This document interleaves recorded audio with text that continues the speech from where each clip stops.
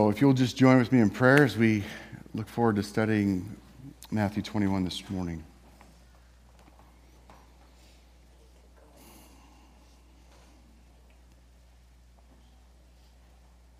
Great and glorious God. God that is seated in the heavens has opened up a pathway for us to enter into the throne room this morning. And we understand and we see that the only way to enter into that throne room is through the torn veil that was torn by the blood of Jesus Christ. And we enter into that throne room, and it is a glorious, it is a powerful, it is an awe-inspiring scene, Lord God, that we take in. And Lord, we just want to come and be with you this morning, for you are God. Oh, you are so amazing and awesome and terrifying and loving and peace-giving and holy. And Lord God, we just want to come into your presence and to know you this morning. We want to surrender our hearts and our lives like we sang this morning. Here's our hearts, O Lord. Here's our lives, O Lord. And Lord God, we fight, we resist, we kick, and we scream. But Lord God, we want it so badly to fully surrender to you. And Father God, as we study this text this morning, may surrender be upon our lips and upon our hearts and upon our minds, and not resistance. And Lord God, in the name of Jesus, we just pray protection over this group and this body this morning as we sit here and as we study your word, Lord God. For the evil one has no place and no authority where your people are gathered together in your name.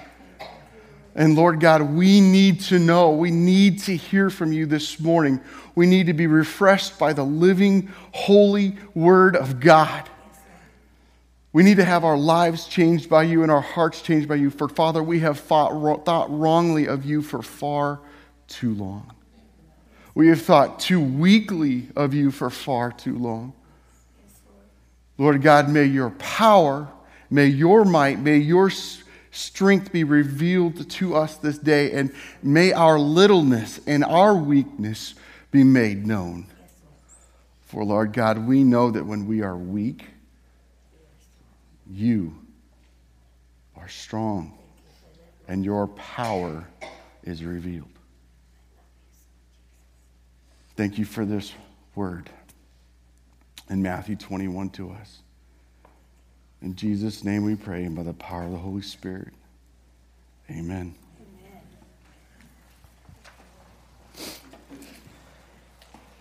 Well, we find ourselves on a beautiful and a wonderful week of celebration within the church. This is Passion Week. How many of y'all knew it was called Passion Week? Everybody knew it was called Passion Week? Good. All right. Begins this Sunday. It's Palm Sunday. And what's really cool about how this all lines up is because it actually chronologically lines up with Scripture. As Palm Sunday, Jesus entered into Jerusalem on the back of a donkey, back of a colt, and rides into Jerusalem to the shouts and the praise and the accolades of the people.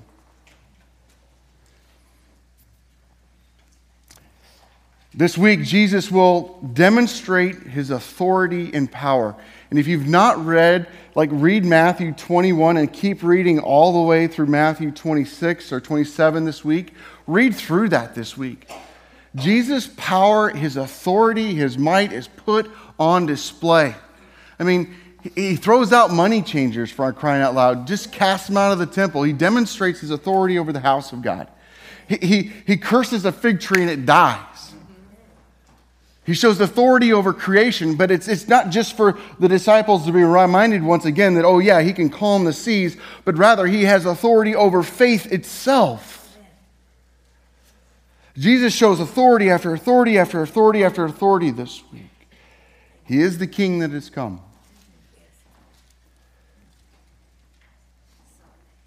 Yet we have this puzzling thing taking place right here in Matthew 21, and it be just transparent with you this morning. I have struggled with this passage and preaching it in the past, I have struggled with preparing and preaching the passage today.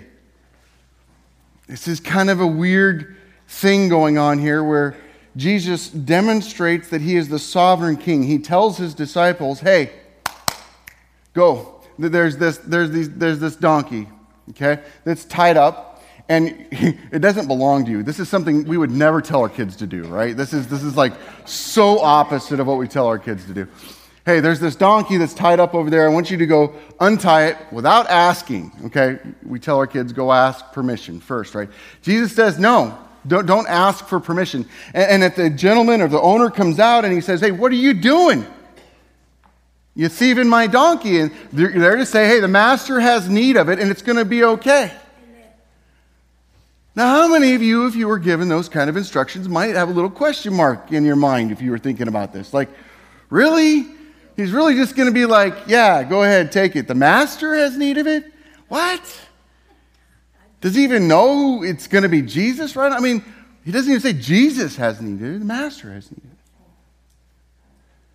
And so the disciples go out, and I love the portion of the text where it says, and things happen just as the way Jesus said it would. So Jesus is just setting up as we move into Jerusalem. He is the sovereign Lord. He is the sovereign king. And he does this to fulfill a prophecy in Zechariah 9:9. And that was read this morning.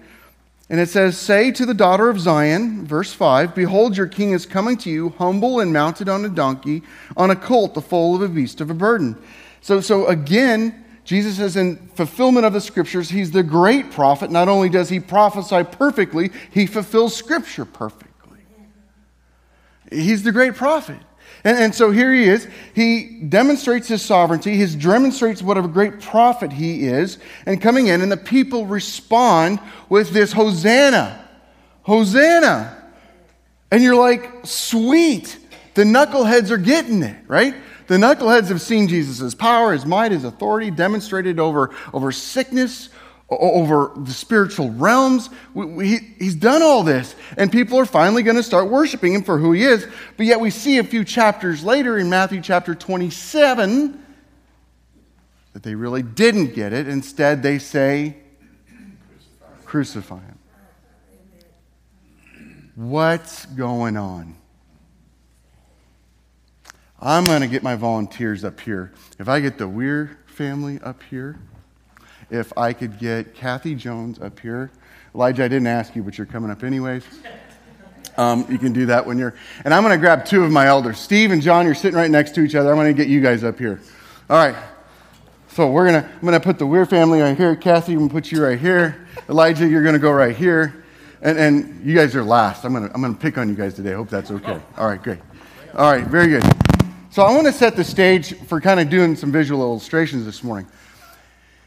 Are the Jews owning or having kingship over their own political state? No. Who's overseeing? Rome. Okay, so they're under Roman oppression right now. So you need to understand Caesar in Rome is king. So let's just imagine the people that you see up here are back in that age and back in that day.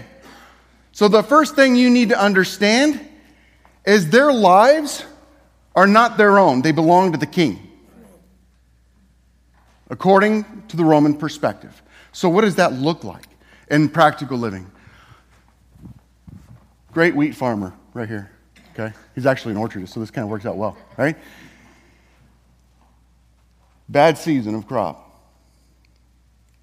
The Romans are coming around to collect the taxes. In fact, Herod wants a bigger palace, so they've raised the taxes. He can't pay them. He begs and he pleads. But he can't pay them. He says, well, I'll have a better harvest next year. Let me have it this hard. If you take my land, I can't do it. They said, fine, we won't take your land. We'll take your daughter. She now belongs to Rome, never to see her family again. Thank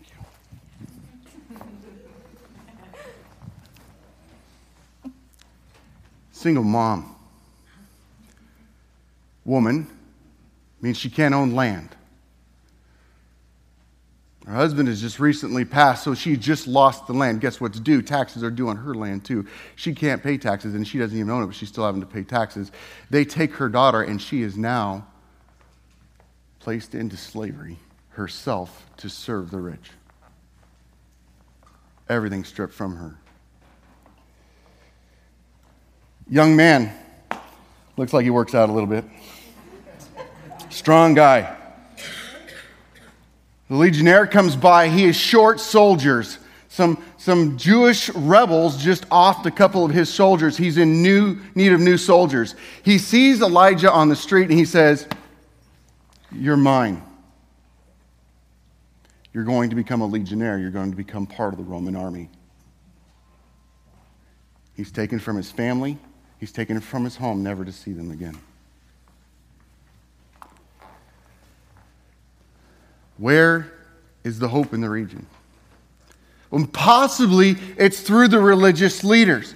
The religious leaders reminding them that, you know what, it may look like the Roman government's in control, but they're really not. Like, God is still king, God is still Lord. But instead, sorry, I'm picking you guys on here, right? But instead, the religious leaders, what do they tell them? The religious leaders, instead of reminding them of the goodness and the grace of God, they heap more burdens upon them by saying you need to be people of religiosity and ritual. And they themselves keep power to themselves because they tell the Roman government, you want to keep them from revolting, keep us happy. Thank you all so much. Thank you very much for doing it. And then all of a sudden, there's this man that comes onto this scene. His name is Jesus. And we know him as fully God, fully man. And he comes onto the scene and he is calming the sea. He's casting out demons. He's causing people to go from lame to walking, blind to seeing, mute to speaking, deaf to hearing. He's doing all these powers. When the religious leaders try to trip him up, he can't be tripped up. He's got a right, proper answer for everything they have to say, for he understands the Word of God. He understands the intention of the law, and he brings it to the surface. With all this heartache and pain and hurt going on in that world, could you only imagine why they cry out, Hosanna? Here comes this guy who seems to have all power, all authority. And they know that from the line of David, there is this one that's promised that will be the Messiah, that will be the king. And in their minds and in their hearts, they want a king. They don't care if there's going to be taxes for that king, but they want a king that will end the Roman oppression and will stand up there them and kick out the Romans and have this kingship and this authority and this political kingdom established. And to their benefit, I would say they don't even know or haven't even really addressed, because their religious leaders haven't spoken of it, that the real kingship they needed wasn't a political kingship, but rather a kingship upon their own hearts and lives. You see, they're right in their statement.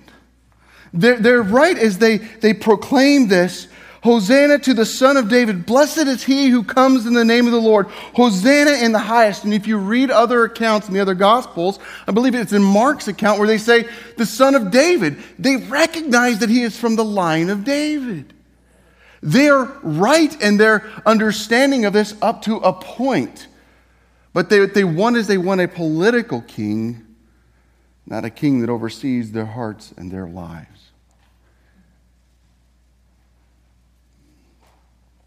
I believe this is demonstrated in their excitement in seeing Jesus come in. What a scene it had to have been. And I mean, can you imagine only the disciples? They're walking in behind Jesus as Jesus is riding on this colt. very humble, very lowly. He's not like Caesar, who mounts a black stallion and all of his soldiers are marching behind him in mass formation with weapons and just showing this power and force. Jesus humbly comes in. He's not come to establish himself as an earthly king. He's come to establish himself as the king of people's hearts. Humble and lowly, the servant enters into Jerusalem.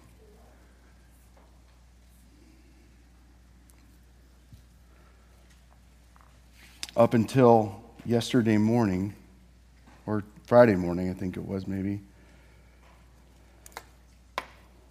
having 2 months to prepare a sermon is a bad thing. I had it all manuscript out. I had it all typed out. I was ready to go, and I'm sitting with Christy, and we got a little spot in our room where we spend time with God, and I'm in prayer with God, and all of a sudden I just feel like the Spirit's pressing in on me. And I get done with this prayer time, I turned to Christy and I said, this isn't about false worship. They're getting part of this right. It's about need-based worship. They think their need is a political king, but they don't understand that their greatest need is not rescue from the Romans, but rescue from true evil, from true oppression, rescue from the pit of hell. They need to believe in Jesus Christ and have him be ruler and reign over their hearts so that they can be rescued in the midst of their circumstance. Because truly what's hopeless about this situation here by the Wares, imagine if they didn't believe in God. That's a truly hopeless situation. But change that situation. If the Lord is king of their hearts and their lives, and as their daughter is taken away, it hurts to an nth degree. But they look at that and they go, Jesus loves her. And he have her in the palm of her hands, and she's going to go and she's going to serve God, and she's going to proclaim the gospel of God in that place. And we know, even though we may never see her again on this earth, we will see her again in the heavenly places. And we know that God will use her for his glory. And this is somehow, in some way, which we can't understand, for our good.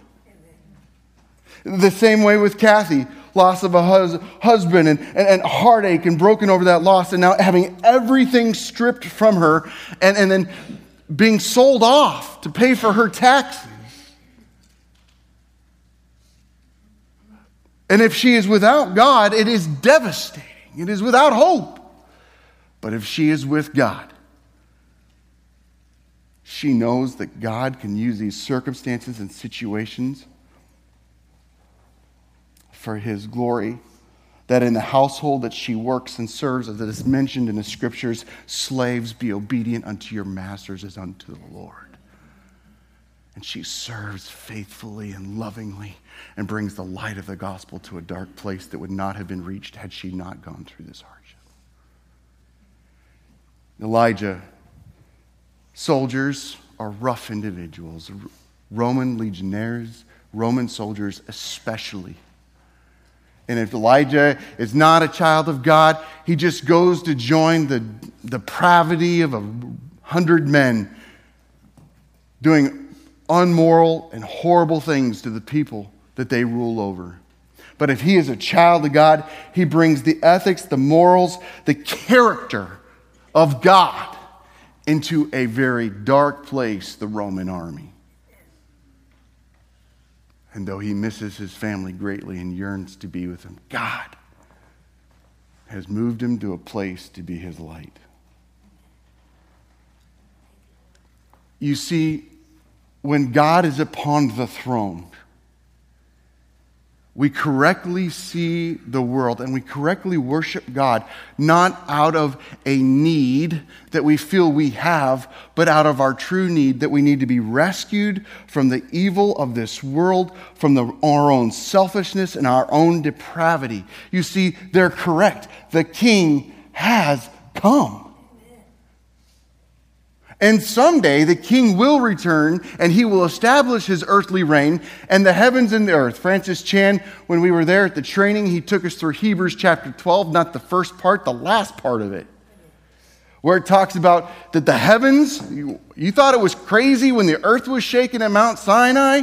Wait till Jesus comes back and he shakes the heavens and the earth and it's destroyed and his new kingdom is established forever. Praise God.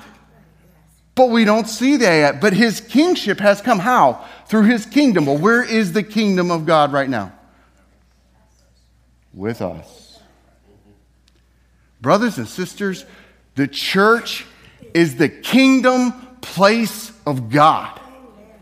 Why do you think the evil one loves to destroy it, tear it up, split it, blah, blah, blah, right? Because it is the kingdom of God here on this earth.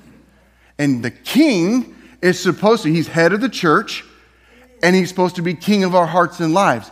And this kingship thing we don't understand because we're a democracy. And you know what? Democracies are great, but they're really lousy for churches. Because we get this false understanding that's about my personal opinion. I'm going to tell you something, and I say this with the greatest amount of love. And it's something that I got to discover on my sabbatical in the deepest of ways. God don't give a hang about my personal opinion. He's king, and he's Lord.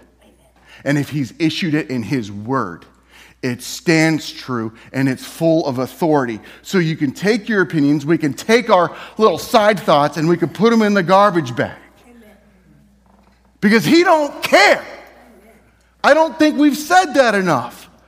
God doesn't care about our opinions and about what he said in the scriptures. He's king. He's Lord. He's master. He's God. And God just rode into Jerusalem.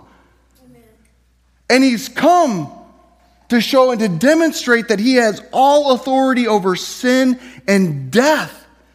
And next Sunday, when we celebrate Resurrection Sunday, if you think I'm fired up now, wait till next week. Because the full power of God is just going, boom. It's like Superman when he rips open his shirt, you see the little S.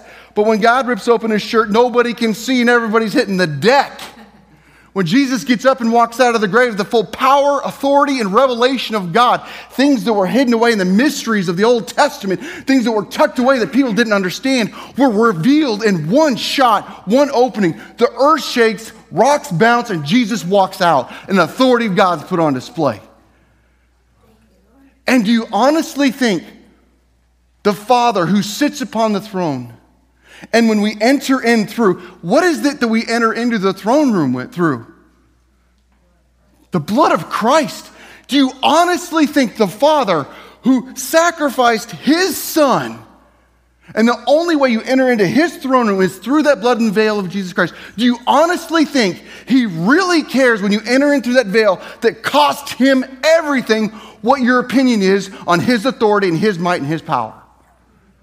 It cost him his Son to love you, and he did it. He loves you, he delights in you, and he's not doing it begrudgingly. But let's not forget who he is. He's God.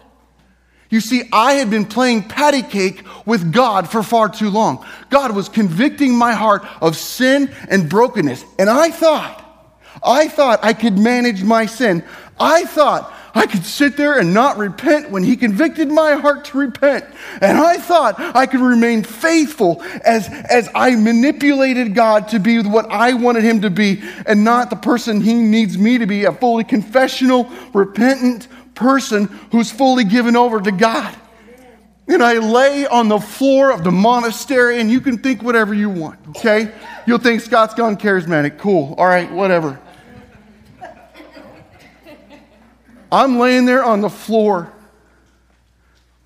because God has just said and revealed my sin to me, and I can't do anything but get face down on the floor, and I feel like the foot of God was on my back, and he said, "You're not getting up until you surrender to me. All authority is mine. It's not yours. Your sin is junk. It's broken. It's not to be manipulated. It's not to be played with. It's not to be flirted with. You're supposed to run from it. You're supposed to flee from it, Scott. And he broke me. And it was beautiful. Brothers and sisters, God is calling us. You just finished one of the most powerful books in the New Testament. And I'm a little heartbroken and I don't know what to do with this. But last week when your elders who worked faithfully and diligently in the Word, prepared the Word and brought you, asked you for questions, and there wasn't a single question regarding the book of Acts. Are you kidding me? They're good preachers, but they're not that good. They answered every single question you had regarding Acts. Really? Well, maybe the reason we didn't have questions, brothers and sisters, is because we didn't read it. Because we weren't in it. We weren't wrestling with it. Brothers and sisters, this ain't a joke. This is the kingdom of God. Look around you. People are going to hell. This morning, 4 more people dead in tornadoes in Texas. People can't afford to live in houses because the housing prices are going off the charts. Moms with kids are being kicked out of their homes because the rent went up on them. People are hurting around us. The needs are great. And people need to know, yes, your physical needs are important, but let me tell you what, you're going to be able to go through those physical needs a whole lot better and see things a whole lot clearer if you have Jesus in your life. And we need to be that for people. We need to be going out and we need to be carrying that message. But the greatest apologetic for God's kingship upon our lives, you know what the greatest apologetic is to reach the lost? Anybody. What's the greatest thing that reaches the lost? It's out of 1 John. Our love for one another. By our love for one another, others will know Jesus is King, Jesus is Lord. So if we truly want to meet and go into the community and bring the gospel to the community, we got to first love one another. We've got to love one another enough to say, is Jesus king of your life? I had a conversation with someone this week I love dearly.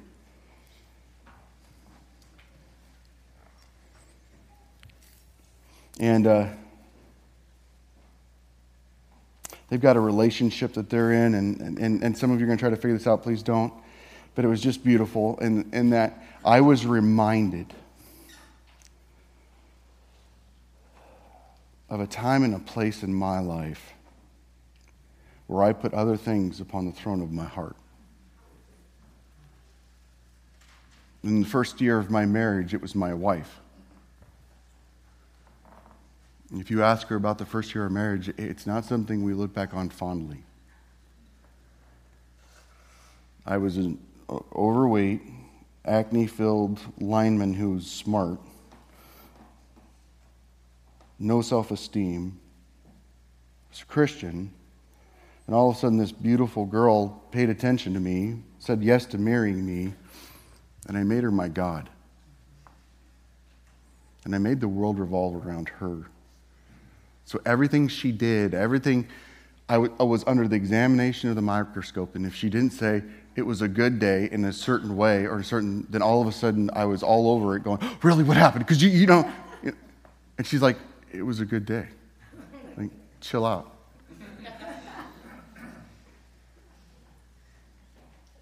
I remember when I was lying in bed in Iraq, and fear came washing over me that I would never see my children again. And I began to weep and I began to cry out and I was so terrified. And in that moment, God was revealing to me that my children are on the throne of my heart. Because even if God takes them home to be with him, it is for his glory and my good. And for his kingdom to further grow. You see, right now, one of our dear friends, Reuben, is suffering. I would ask that you not take away from his suffering. And how do we take away from someone's suffering? It's not fair. It's not right.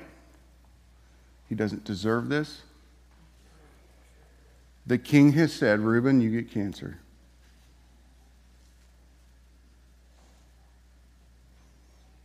And the king said, you will glorify my name. And if you have spent any time with Reuben, you will hear a man who is glorifying his name. Let us not take away from his suffering. For God is good. And Reuben will tell you that God is good. Just because things are hard doesn't mean he's not king.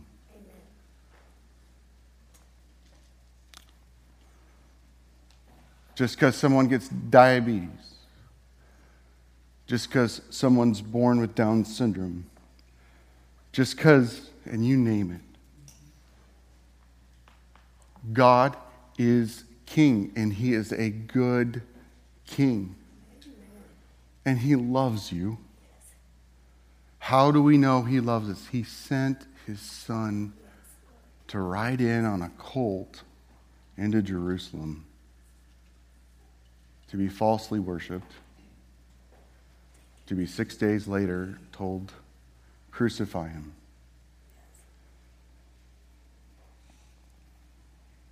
That is our king. To quote the famous preacher, do you know him? Is he your king? You see, the crowds in Matthew 27 were given the opportunity to choose between Barabbas and Jesus. Barabbas was this really despicable person.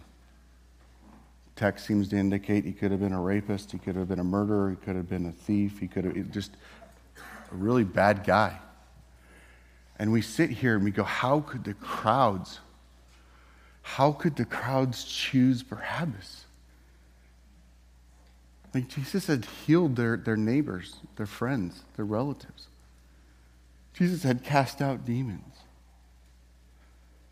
Jesus had raised Lazarus from the grave. How could they yell Jesus? And as I think about that, as I contemplate that, I'm convicted in my own heart. When all the time I'm choosing Barabbas in my own heart, every time I take Jesus off the throne of my heart. And I choose my opinions, my wants, my desires over his authority, over his rule, and over his reign of my life. All of a sudden, I'm not pointing fingers at the crowd anymore, going, how could you do that? I'm going, I do that every day.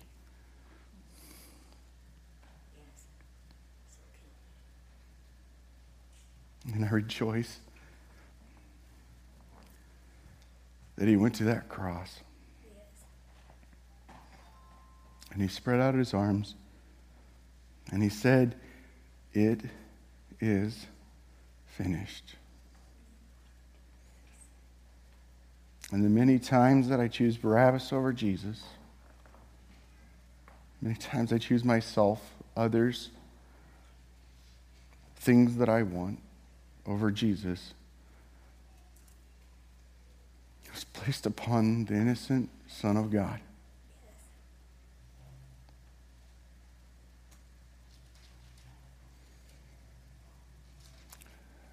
Not so that I could keep doing it, but so that I could be set free from it, so that the Holy Spirit can convict us. Brothers and sisters, we have recognized something that's a struggle in our own family. This idea of being quick to repent and confess. If the Holy Spirit convicts your heart of a time you took Jesus off the throne, or maybe even right now you're recognizing, I'm worried about this, I'm anxious about this. Let me tell you, why is worry and anxious so bad? Because Jesus is off the throne of your heart. Because if he was on the throne of your heart, fear and anxiousness, you would see his authority and you would recognize. Now, I got it. There are some times that people get depressed and I'm not, and there's clinical things going on and there's chemical imbalances and they need further help. But I think for the vast majority of things, our fear and our anxiousness is derived from the fact that Jesus is not on the throne. And you know what? He's not sitting here going, you suck, you took me off the throne again. He's sitting here going, I'm standing right here. My grace is sufficient. Confess, repent, put me back on. I'm ready to go. I'm ready to be put right back on the throne of your heart. But he's also telling us, and don't miss this, he is the good shepherd of the sheep.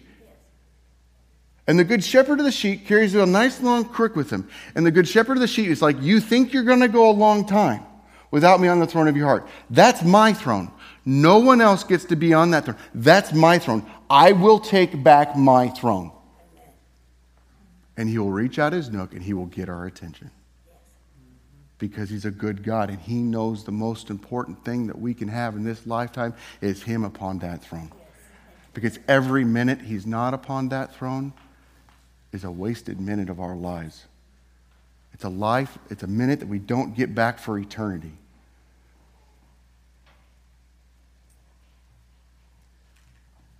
I think the heart of this group of believers is to have Jesus upon your throne of your heart.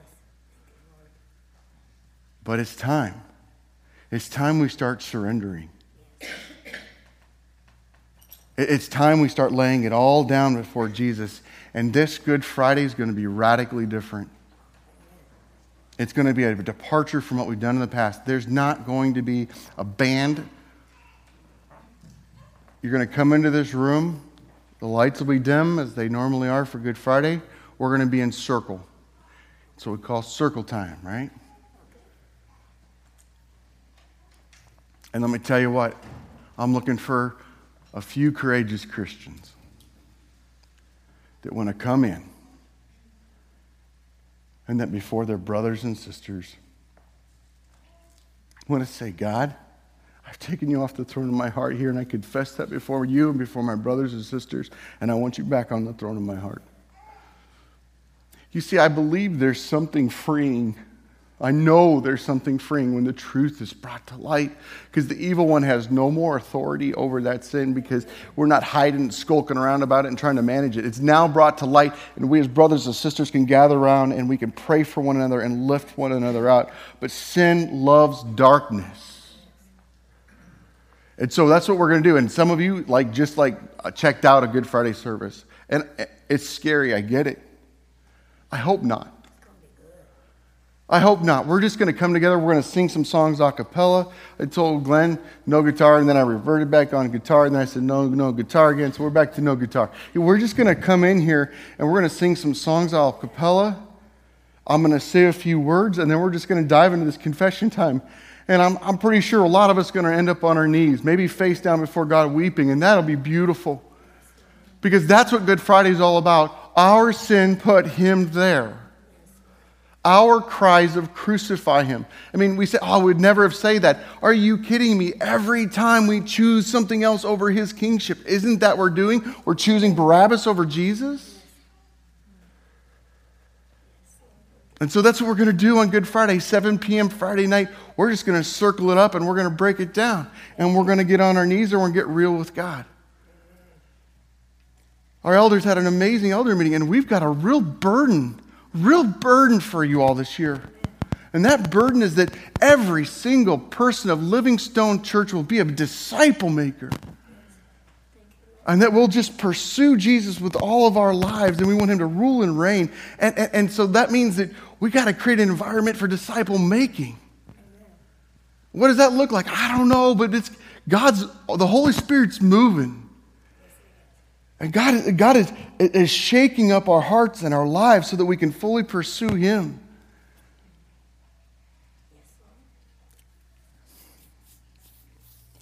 Tonight, at my house, at 6 p.m., y'all are invited. And you're like, we can't all fit. You want to make a bet?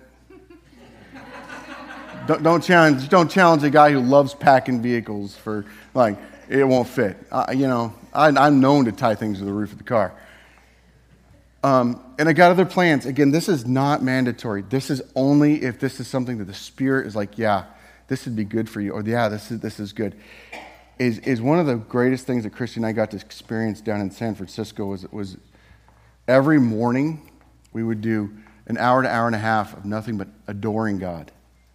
No requests, no supplication, just adoring God. And I was challenged by, we all watched that Francis Chan video last year. Yeah, remember that? And he talked about one of his elders, when he was in prison, he had FU tattooed on his eyelids. Remember that? Remember that? He was our elder that oversaw the training. We talk about a man that just pours out Jesus. When he quoted scriptures, it was as if he'd lived that scripture that week. No formal training. Just loves Jesus. And he led us into this beautiful time of adoring God. And he challenged us with this. He said, if you were to stand up in front of us right now, and we asked you to lead us out in just adoring God, how long could you go? Just adoring God. Like praising Him for who He is. And man, my heart, I was like, oh. But at the next 3 days that we got together, that's all we did for an hour and a half, we adored God. And so that's what we're going to do tonight. 6 p.m. at my house, we're just going to adore God. There's going to be no drinks, no beverages, no coffee, no tea, no cookies, no nothing. It's just if you need water, bring your own water bottle, cool. We're going to come together, we're going to sit down, kneel down, however God leads, and we're going to adore God. So if that sounds something like, hey, yeah, that sounds good. My soul could really use that right now. I would love to have you. 6 p.m., our house. Our kids are going to be part of it. Kira is going to be a part of it. Kira's 10, okay? So she's going to be a part of it. So if you're put that in your category, like it's not about, we understand kids are kids. They may be a part of it for 10 minutes and they may be part of it for 3 minutes. They may bolt. We got toys in the other room, they can go play with those toys. But exposing our kids, could you imagine?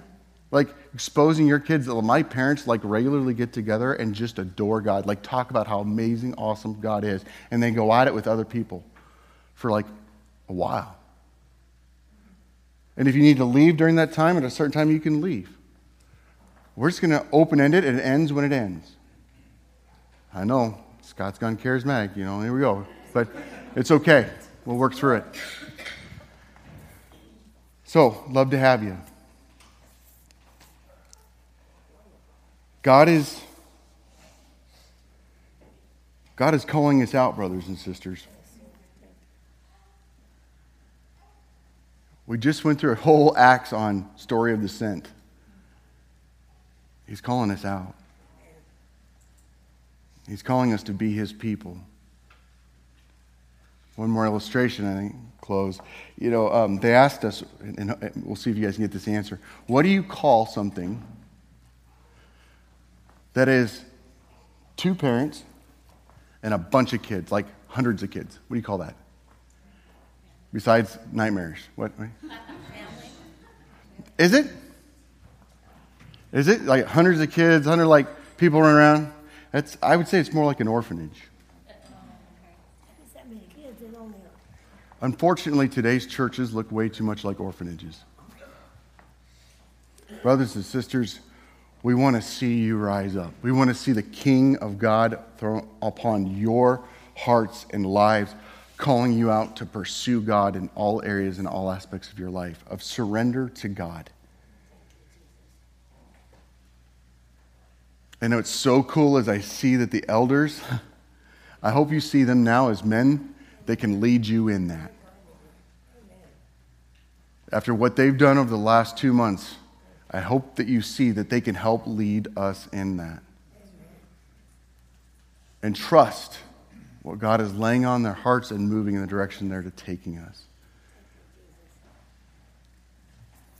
Please join with me in prayer. Father God, Lord, I look forward to Good Friday. I look forward to time for us to come together. A time for us to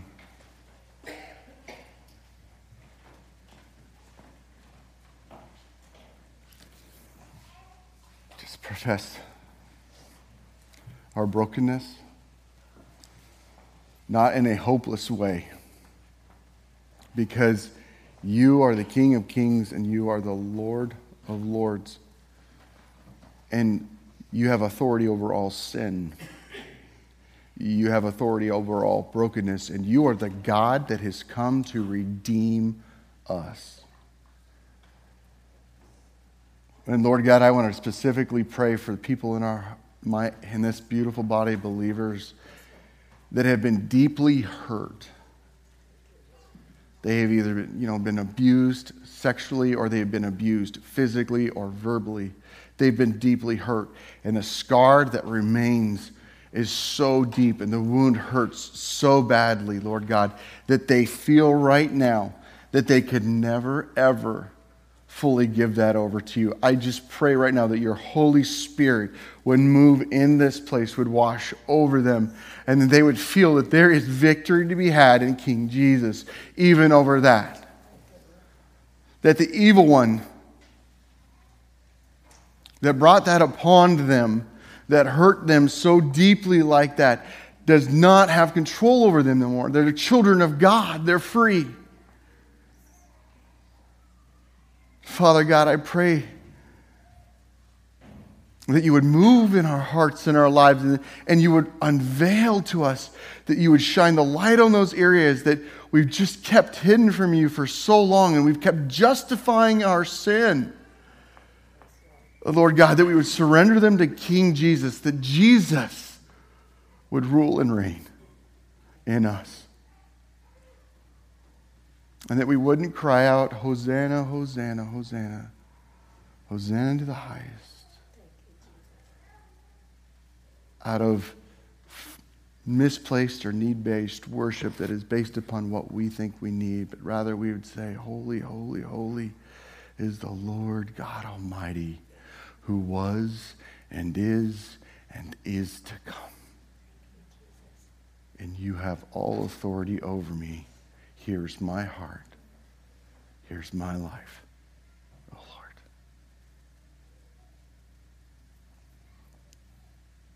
Lord, I pray for all the churches in this valley right now.